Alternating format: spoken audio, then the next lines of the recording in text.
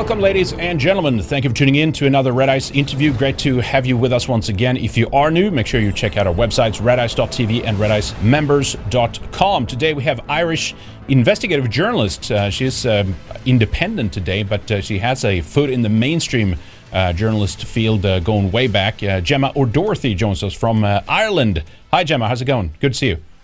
Hi, Henrik. Great to be here. Thanks for having me. Oh, you bet. It's great to finally have you on. I think we reached out to you probably a year, maybe more ago. I can't even remember. We just haven't been able to get it together. But it's great to have you here. And it's perfect time, too, by the way, because there's a lot of things happening in Ireland. We always like to keep an eye on that. And one of the things that's been popping off more recently is, of course, some of the mass protests that we've seen. A lot of people on the streets in Ireland are mobilizing. You've been out covering some of this. You have clashes with police as you have peaceful protesters who's trying to push back against some of the open borders and the immigration issue over there. So tell us a little bit, give us a 10,000 feet view, if you will, of what's going on right now in Ireland. The annihilation of our country, basically. And I can see really at this stage, I don't want to be pessimistic, but it's not looking good for Ireland.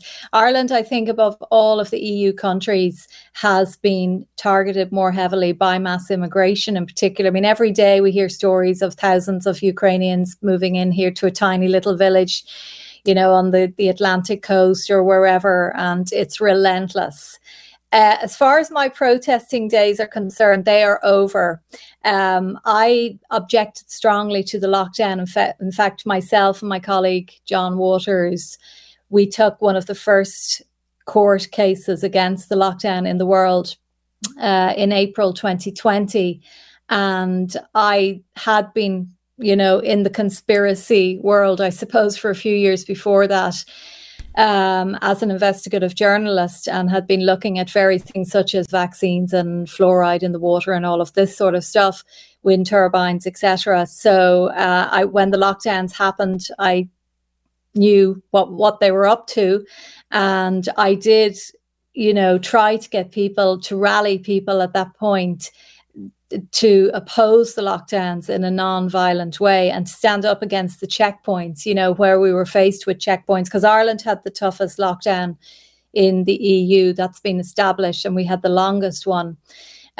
So I noticed, though, very quickly, Henrik, that I was being surrounded by actors, crisis actors, I would say CIA-funded types, operatives, and they were trying to, I suppose, take over. And I noticed some of them were becoming violent, and I would be extremely pacifist in my approach. For me, saving Ireland, the only way is by going back to our Catholic faith. That's my biggest priority now for the country. So but I stood up against the lockdown. I paid a heavy price. I now have, I can't remember, 4 or 5 criminal convictions because we were using banners during the lockdown to try and warn people that the vaccine was coming. And I was assaulted by a police officer one day, and that resulted in, obviously I didn't react, but I was doing a stream at the time, a live stream, and I was talking about the corruption in the Irish police, which is one of my areas of expertise. And I was assaulted by this individual who had a knife on him at the time, and that resulted in me getting 3 convictions. I also got convictions for moving around the country during the lockdown. And I could see really there was no one else in the country getting these convictions of a high profile nature, so I came to understand that the people that I thought were genuine were actually not. And since then, the entire protest movement in Ireland has been taken over by violent thugs, I would call them. And I don't believe that they're representative of the Irish people. Really? Okay. Yeah. Because I've seen some at least, and maybe that's, this was during the COVID times, so maybe that was something different. I'm not sure if it's the same now with some of the anti-immigration protests that we're seeing, the anti-open borders and really anti-replacement protests. At least what I've seen, a lot of that has been very peaceful, Irish people, but you have the Gardaí coming after people. They're targeting them. They're the ones being violent against them and stuff like that. But you probably have a little bit more on the ground experience than that, and you know what individuals you are talking about. But most of what I've seen have seemed pretty peaceful, at least, right? So no, there's no doubt that the bulk of the people probably are genuine. But unfortunately, as we know, the Marxist Jewish tactic is to infiltrate the leadership. So what will happen is you'll have the people who are trying to mobilize the protests taking over. And I mean, my opinion is there's no point in going to migrant centers. This should be taken to the door of government. Right. Yeah. But I really believe until you can get maybe 100,000 on the streets at the parliament, which is called Dáil Éireann, or at the office of the Prime Minister, there's no point. You can stand outside a hostel with 100 Pakistanis in it all night, but that's pointless because they just move them around. So protests have not worked. They've, throughout the history of Europe, resulted in revolutionary actions, in violence, and they're usually infiltrated by Freemasons who create this violence. And so my approach now to people, my advice to people is you have to be an army of one. You have to make your own home, your own property, your own family. That has to be your priority, and then your broader parish, your neighbours, as many people as you can get on board. Protect and waken up your own area. I hate the word community. Like, it's a word we never used in Ireland. It's a real lefty word. I would rather use parish, but that's what I mean. But standing outside migrant centres, it's doing nothing. It's just creating more violence. It's having absolutely no effect. Well, I mean, yeah, it's true. I agree with you in the sense that it's not... The migrants is just a tool. They're just a weapon essentially used against us. And not all of them, obviously, but many of them, they act in such a manner that, that evokes, responses from us and stuff like that. But obviously, exactly. I mean, the problem is the people that are letting them in, those who have both advocated for this, those who have propagandized our nations, in some cases over decades, to get us to kind of drop our guards and think that it's immoral if we don't let these people in and we have to replace ourselves. We have to feed them and fund them and take care of them. And then, of course, look at all the problems that it's causing, right? But yeah, politicians, lobby groups, people behind the scenes, that's where we need to take it. But that's very hard so far to do. A lot of people are like, well, then you're talking about getting into politics and getting into people into political positions and stuff like that. I think you need to fight on every single level that you possibly can. If you can fund somebody today that gets an education, gets specifically civic studies and put basically you educate them to go into politics, and maybe in 10-15 years you can have that person placed in a position, hopefully somewhere where they can start inflicting change. But it's just, I know what you mean. It feels like such a gridlock and an impossibility of sorts. It almost feels like you have to just break away. I don't believe in politics at all anymore. I think that's been well and truly proven. Like the march of the Marxists through the institutions has been incredibly successful. They control all of the institutions of the state. Yes, we could say, let's spend the next 20 years trying to infiltrate the institutions ourselves. I would rather say, let's just bring down those institutions. Let's just ignore them, turn our backs on them. We don't need them. All those institutions are about destroying our lives, stealing our wealth, taking tax from us, which is being used to kill us through deadly vaccines, a health service that is funded by Big Pharma, pushing pharmaceutical products, which only end up in the long run making us sicker. There's nothing that the state has to offer us. The institutions of the state are corrupt from top to bottom.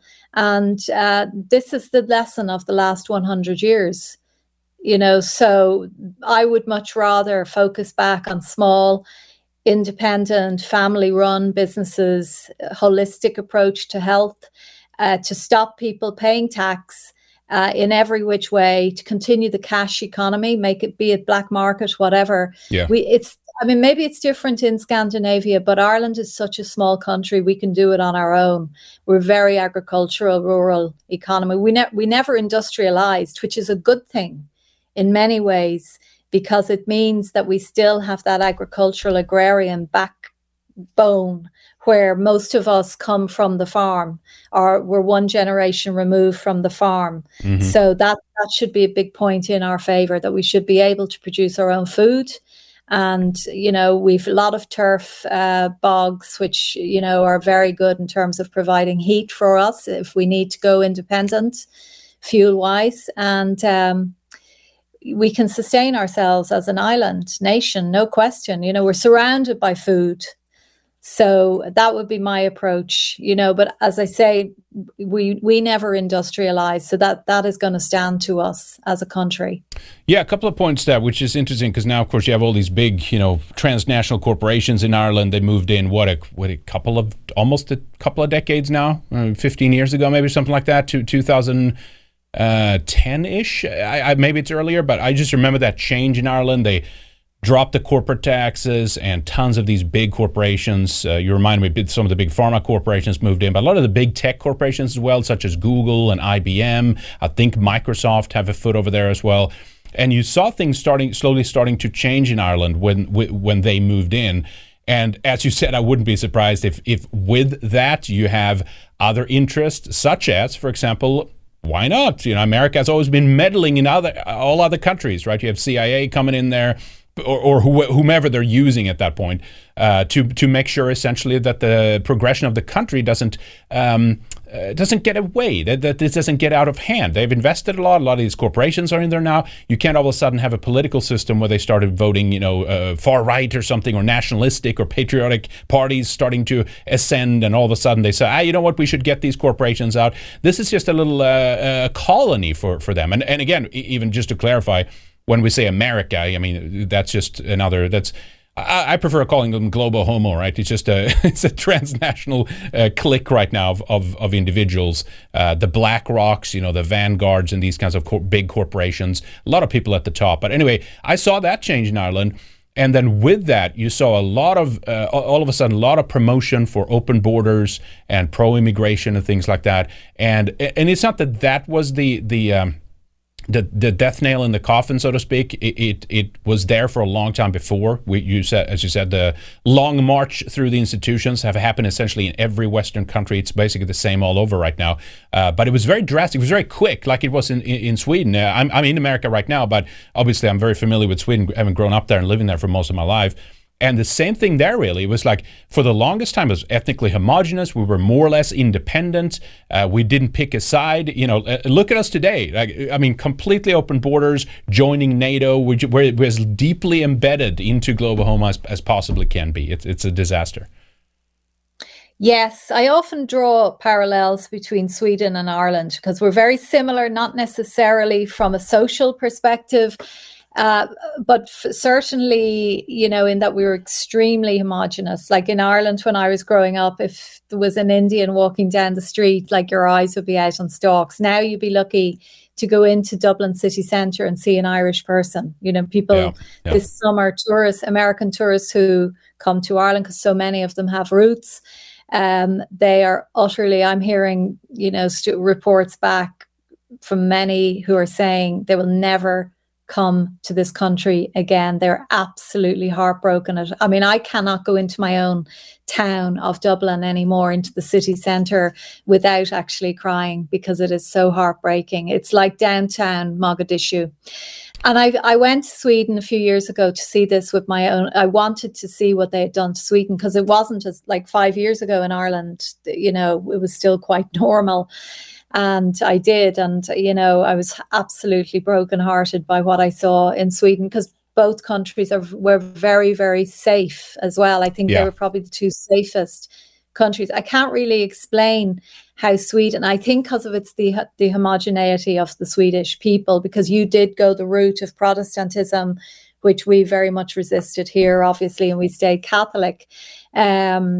And I do think that has been a problem, the split, obviously, between Northern and Southern Europe. The fact that we're not united under one faith still has been very problematic. Obviously, that's another argument. So, yes, Ireland was targeted. It probably began in the 80s, actually, where they started this nonsense that we could not survive as an island nation without having an open economy. So the infiltration had started then. We had the likes of Peter Sutherland, who would be sort of the father of globalism. And he very much, was engineering behind the scenes at Bilderberg, bringing over young politicians from Ireland to Bilderberg and getting them trained up. And then obviously our green, in the original meaning of the word, that our natural environment was extremely unpolluted because we'd had no industry here, bar an agricultural industry, which was very successful, not only in Ireland, but all around the world. Our food, our meat, our beef, our lamb, our dairy produce was well known internationally. And so they started telling us that we needed to open up our environment, basically, that we had this natural endowment factor whereby companies could come in and pollute to a degree that they wouldn't, that the land and the waters and the lakes and the rivers were so clean that they could pollute for quite a while before it would become obvious. It was absolutely disgusting what they did. And, now we have these green communists lecturing us every day about having to reduce our carbon emissions, but you never hear them talking about the pharma plants that are in every single town. Yeah. Every single town in this country, you could almost say, has some sort of pharma outlet, scamming the public, bringing in foreign workforces, not paying sufficient tax, and most importantly, poisoning their patients. Yeah, here's a story here about the culling, right? To the we got to meet the climate goals, the carbon bullshit stuff, and they basically want to cull 200,000. I think some estimates were 300,000. Depends on how you slice it, I guess. But and again, that's the big concern. Again, similarities between Sweden and Ireland. I saw. Basically, the state, the politicians turning their backs on the Swedish farmers. We became more and more dependent on imports of food as opposed to being self-sufficient and independent on that front. Mm-hmm. And they started basically, but take just the milk industry, right? Just huge conglomerates forms it down in Europe, and of course they go together, so they're able to sell the milk cheaper, and basically it becomes not profitable for our milk farmers in Sweden to continue doing this. And they don't get backed up. Then they don't get help, and so they just urge them to stop farming, don't do it anymore, move on, kind of thing. And now we're seeing how dangerous that could be, because of that dependency. Like any little break in that supply chain, and we could see a starvation disaster. I mean, look at Netherlands. They're the second largest food exporter after the United States, and same thing's happening there. They're shutting down about 3,000 farms, and it's like, where's all the food supposed to come from? Is it? Are they moving to the printed meats here, or is it the bug protein they're going to wheel out? But I mean, it's like somehow, populations are increasing all the time. They're bringing in more and more people, and they're discouraging farming. This is a disaster waiting to happen, Gemma. Yeah. I mean, look, if you fly over Ireland, you will just see green, basically. There's a few pockets of urban centres, but really, it's still, for every Irish person when they're flying home, it's just, it's always that moment of where you look down upon your homeland and you just think it's so beautiful and still so green. Obviously, many countries look like that from the air, but Ireland in particular, and yet, as you say, like they've handcuffed farmers who used to be so knowledgeable of the land and who were able to survive difficult climatic conditions, variable conditions, rain. You never knew in Ireland you can have 4 seasons in a day, which we have, and it's nothing to do with man creating that. It's just the way it is on a little island out in the Atlantic. So, but since the EU came in and started meddling in agriculture and teaching farmers how not to farm, how to rely on chemicals and things like glyphosate, which is so dangerous. All of our agricultural products now they're contaminated with glyphosate, but you never hear the Greens talking about banning that, at least in Ireland. You don't. No. But our farmers now, Henrik, they've become so lazy, and they became so reliant on subsidies. They buy these huge big tractors that make them lazy. They don't love the land anymore. They don't love their animals. And they're in it for the money rather than the love of the land. So, if you see the modern day farmer, you just think it's scary, because he's probably up to his eyes in debt. He's got these 5G masts on his land. Everything is he doesn't have any idea what's happening, like that the government is coming in to control every single aspect of his life and eventually destroy his livelihood. And it's really sad, for an agrarian country to have lost this. But as I say, it's still very much in our genes. And there's a lot of very good farmers who are developing into organics, and, people all around the country are just growing their own. So, but it's tragic what has happened to agriculture here, and the pollution of the environment. Yeah, you mentioned Peter Sutherland there too. Kind of the World Economic Forum page has him as the father of globalization. I did a piece on this guy way back, and of course, then there's some other people over there too. Obviously, we shouldn't forget about people like, I never know if it's Bono or Bono, but whatever, you know what I mean, the U2 singer, and Bono, yeah, and his buddy there too, right? Jamie Drummond. Do you know who I'm talking about? Mm-hmm. Who he had a very revealing admission when he talked about how he had apparently, together with Bono, helped to push the United Nations Sustainable Development Goals. Apparently, they started this group called the One initially, the One campaign, and with that, they kind of got to a lot of the politicians, and they worked with groups like the UN, obviously, which it's under, but also the World Economic Forum, and they said, we got to pass this, we're Sustainable Development Goals. That sounds great. We got to do that. And those have been tremendously successful, these globalist chills pushing this kind of stuff and garbage. And actually, if you look at the Sustainable Development Goals, I think it's 17 or something like that in total. I forget the number, but it's almost like the majority of them have something to do with migration or open borders, or somehow, like they call it safe and orderly and regular migration, they call it.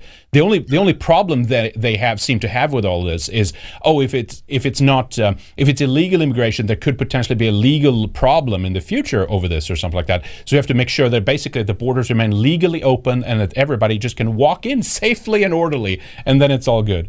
It's incredible, isn't it? It's crazy. I mean, look, Africa is 360 times bigger than Ireland. India is about 50 times bigger. And we're being told that we have to, take in hordes from these enormous countries. And, it's just like that. You come to Ireland now and you will be absolutely shell-shocked by what you see. And we are, there's only 5 million of us here, if that. Sadly, our women are not reproducing. Our mothers, our grandmothers would have had at least 10 children on average, and more, in fact, and it was wonderful because we all came from big families. So every Irish family was like a big tribe, really. And you always had loads of cousins and aunts and uncles, and it was a big support network. That's gone now. And the average Irish woman, like the average Italian woman, is barely reproducing. So we are screwed as a people, really, having gone from being the most probably fertile people on the planet to being, up there with the women are being told career, and don't have children. Children are a drag. But if you don't mind, I'd like to discuss Bono for a moment. Sure, yeah, go ahead. It is all very, very interesting. The programming that we as Irish people were subjected to, the social engineering, because, it really was the development of U2, which I see as a sort of a critical turning point in our entire makeup as a people, because we came from being obviously extremely nationalistic, extremely proud of our long history fighting for our freedom, and very aware of the persecution, the centuries of persecution that we were put through under the crown, defending our right to be Catholics and to stay under the Church of Rome. As much as that's a scary word, we never felt that, and we had a very positive experience of Catholicism. Of course, there's a lot of lies told about child sexual abuse, and a lot of that has been fabricated. I've covered it extensively myself. A lot of these monasteries were infiltrated by communist Jewish elements, and pederasts and pedophiles were put into them to destroy, which was the best thing about Ireland, its Catholic heritage. So we grew up in a Catholic country, and then in the 70s and 80s, the entire culture was shaken by this pop culture that came from America and the UK. Obviously, we resisted it a lot longer because we had this sort of moral backbone and sexual liberation, which we believe is a form of political control. It's the ultimate weapon of political control, where you force women into the workforce and their children are then taken into the hands of the state, and the state gets to indoctrinate them when there's nobody at home rearing them in the formative years. But in Ireland, we held on to that idea that it's important for mothers to have the opportunity to raise their children, not only for the children's sake, but for society's sake in particular. So U2 came along, I was growing up in that era, and suddenly it was we're so cool. We Irish actually can be on the world stage now, and this is our new culture, and we should abandon all of that repressive Catholic stuff. And, U2 were a major weapon in destroying our identity.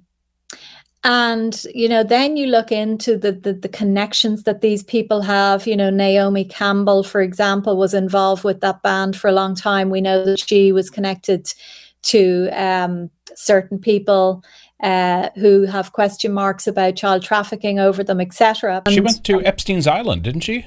Or something like that. There's a link to Epstein, I think. Allegedly so. And I think there's pictures of her with Ghislaine Maxwell, etc. Yep. Mm-hmm.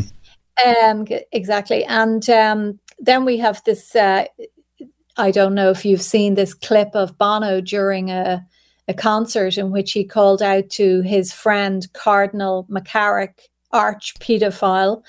I would say they got dirt on Bono a long time ago, and they've been able to use that against the band, who are complete traitors to this country. They are not Irish. I don't recognize them as Irish. And they've done as much damage to this country, hanging around with warmongers like Blair and Bush, than any politician. And I saw Bono recently. He lives near enough to where I live. And I saw him, and he was with some of his, his minders. And I said, I'm going to take this opportunity now to go up to him and to give him a piece of my mind. And I said to him, where have you been over the last few years when the people were being locked down? And I just got this sort of dead look back, and I looked into his eyes and I realized there's nothing going on here. And he just sort of put his hand on my arm and he said something inane, how are you, something like that. And I realized that it's like there was just nothing behind those eyes, and he was dead, nearly. The face was dead.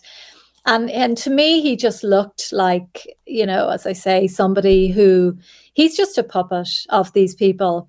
But they must have got some serious dirt on him. We saw it also with Sinead O'Connor, who's right. Yeah. Death, obviously. She was another one, and she has been glorified in the press here, the fake mainstream news here for the last few weeks, to the point of it's nauseating beyond belief.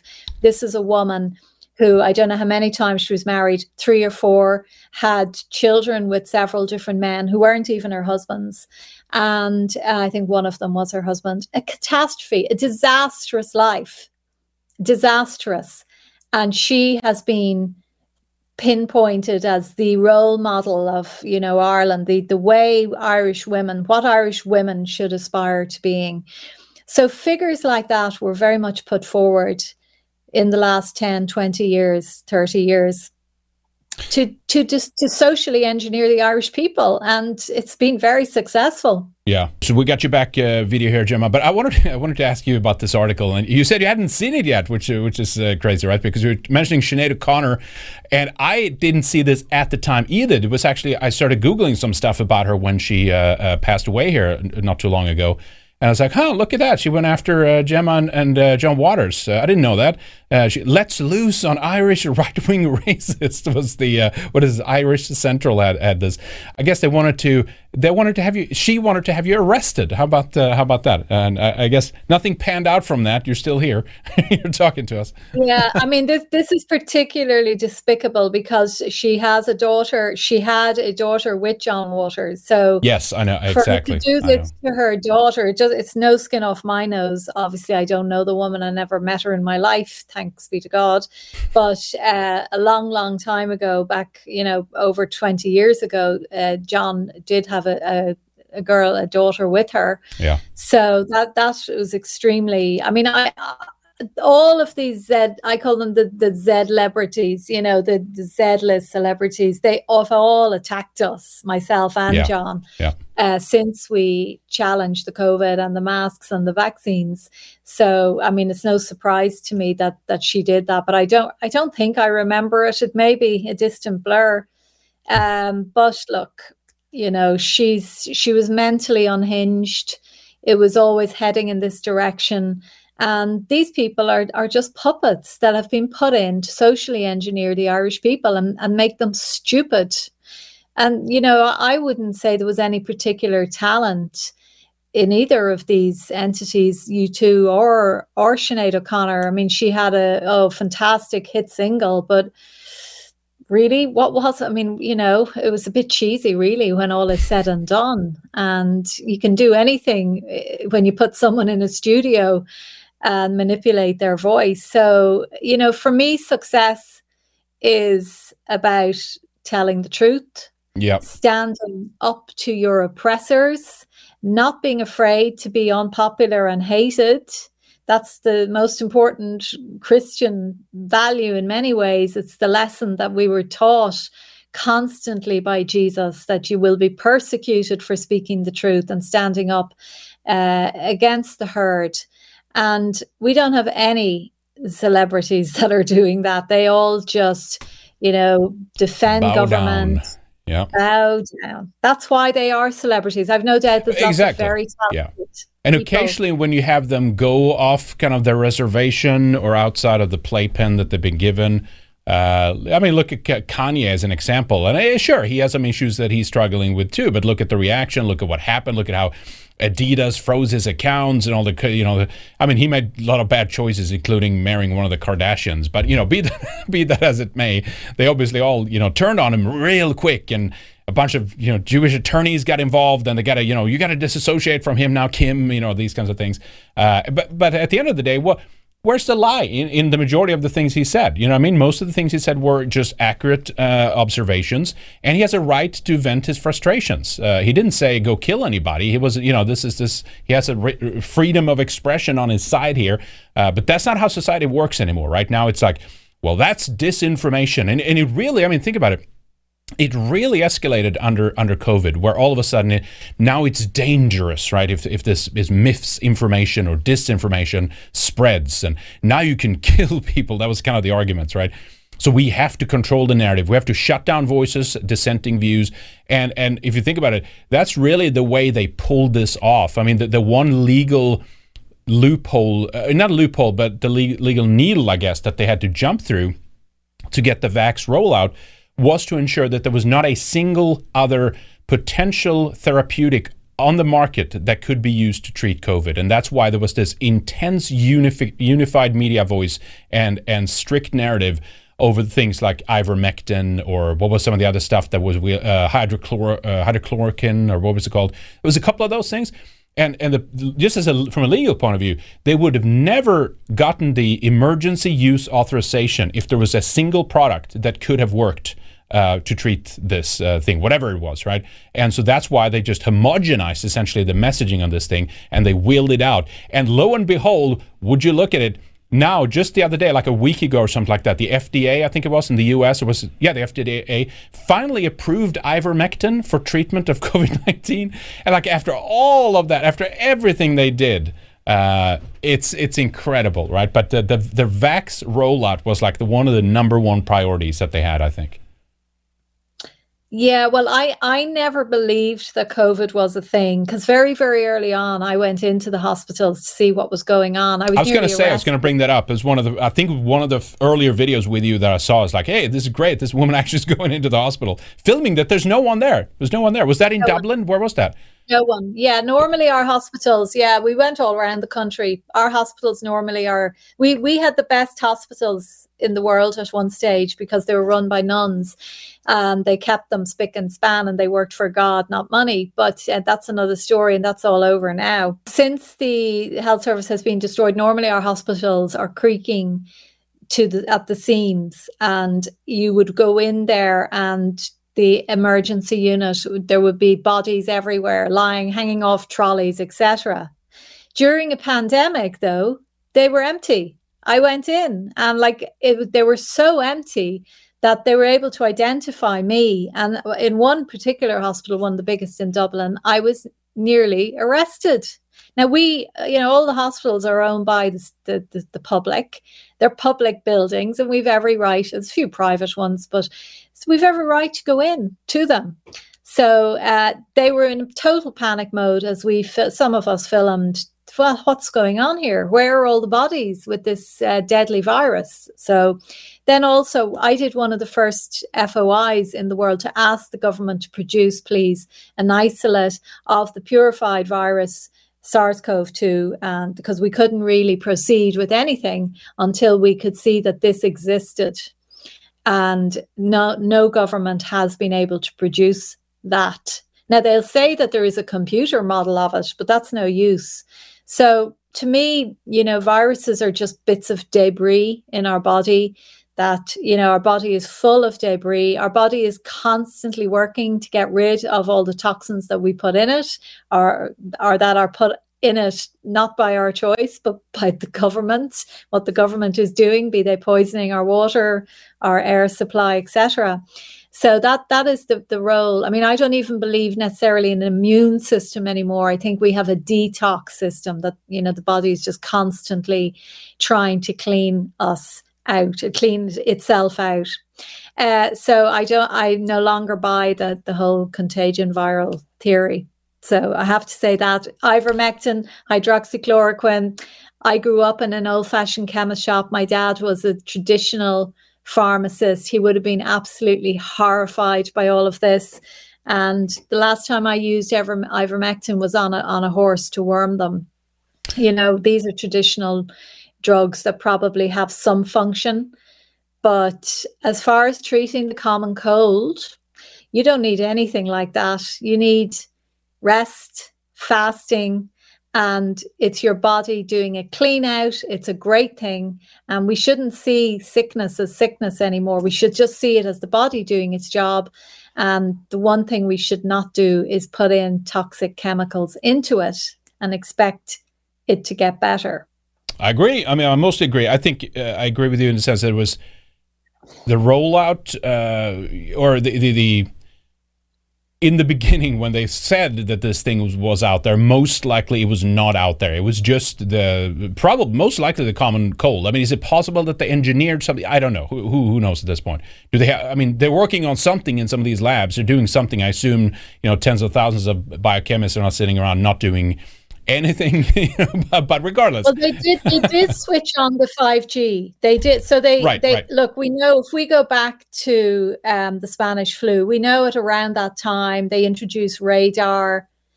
They also introduced, mass vaccination programs to soldiers. So they've upped the radiation levels in the environment significantly during this time frame. While the hospitals were emptied out, there was a massive infrastructural project going on in Ireland and other European countries. That's true. That's 100% true. Building these putting up these masts everywhere. Yep.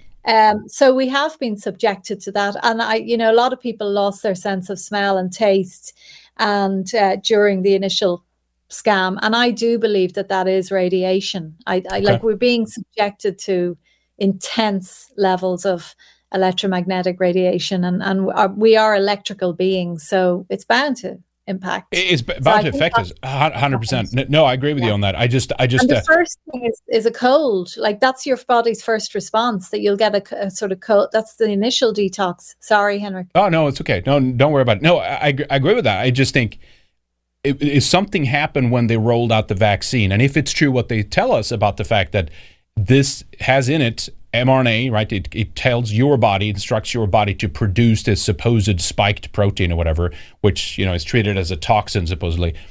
Point being, it might not have been there from the beginning, but then eventually what you had is when you had the vaccine rollout, then you basically had people becoming factories for whatever this thing is, the spiked protein, and starting to pump that out. And at that point, you started seeing a lot of people getting sick. And so, again, I don't know how to unravel all this and what is what or was not. All I know is I didn't know a single person. When they told us the COVID when they declared it a pandemic, I didn't know a single person that had been sick.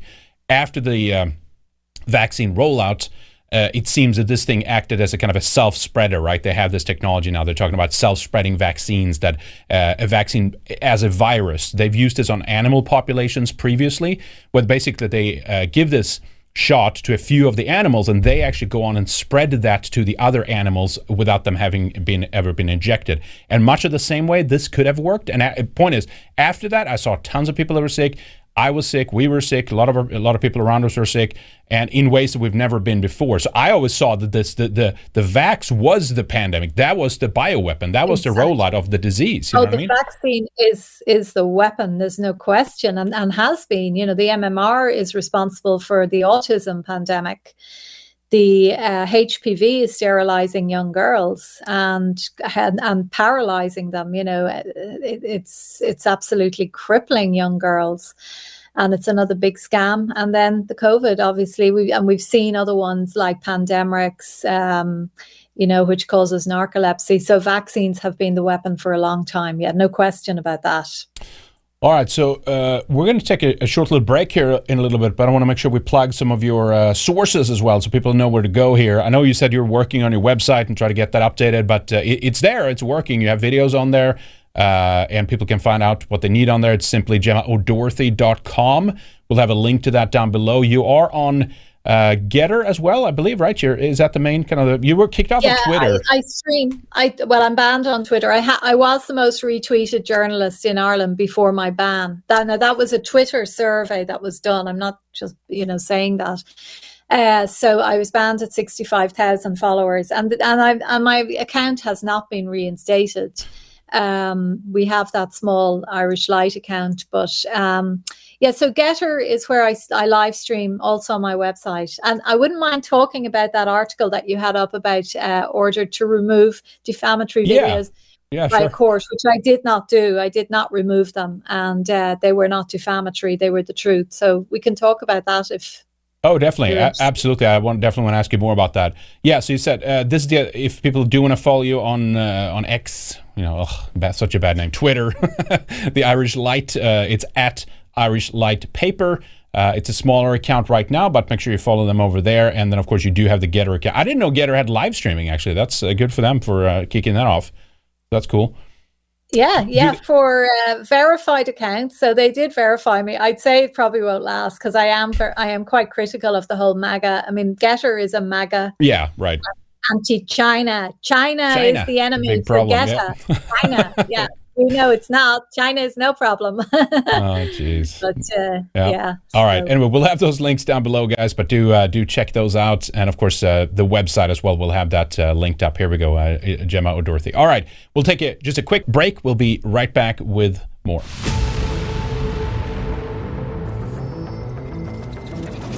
We'll proceed in part 2 with Gemma or Dorothy. If you want to join us, go to redicemembers.com, sign up for a membership, and support our work. It's only $10 a month. If you want a discount on that, get a longer one-time payment. We have 6 months, 9 months, 1 year, or 2 years subscriptions available.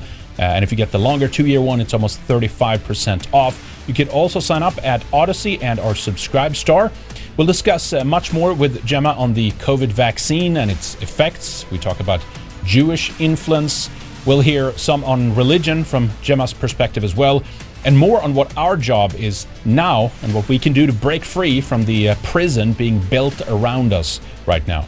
Thank you to our executive producers today: T. Lothrop Stoddard, V. Miller, Resin Revolt, Good Luck Lap, Jake, Red Pill Rundown, French 47, Mark Smith, No One Jeeves, President of Bunga.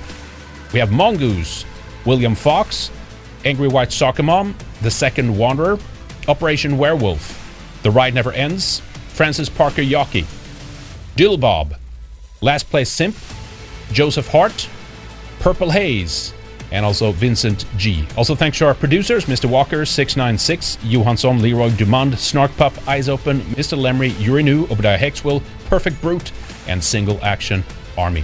Thank you so much, guys. We appreciate your support. Consider getting one of those tiers if you want a special shout out at the end of the show. Get a producer or an executive producer tier. Become a supporter and help keep us moving forward. As you know, we don't run ads or have big sponsors. We are 100% funded by our audience. Join us for part 2 with Gemma. We'll see you on the other side.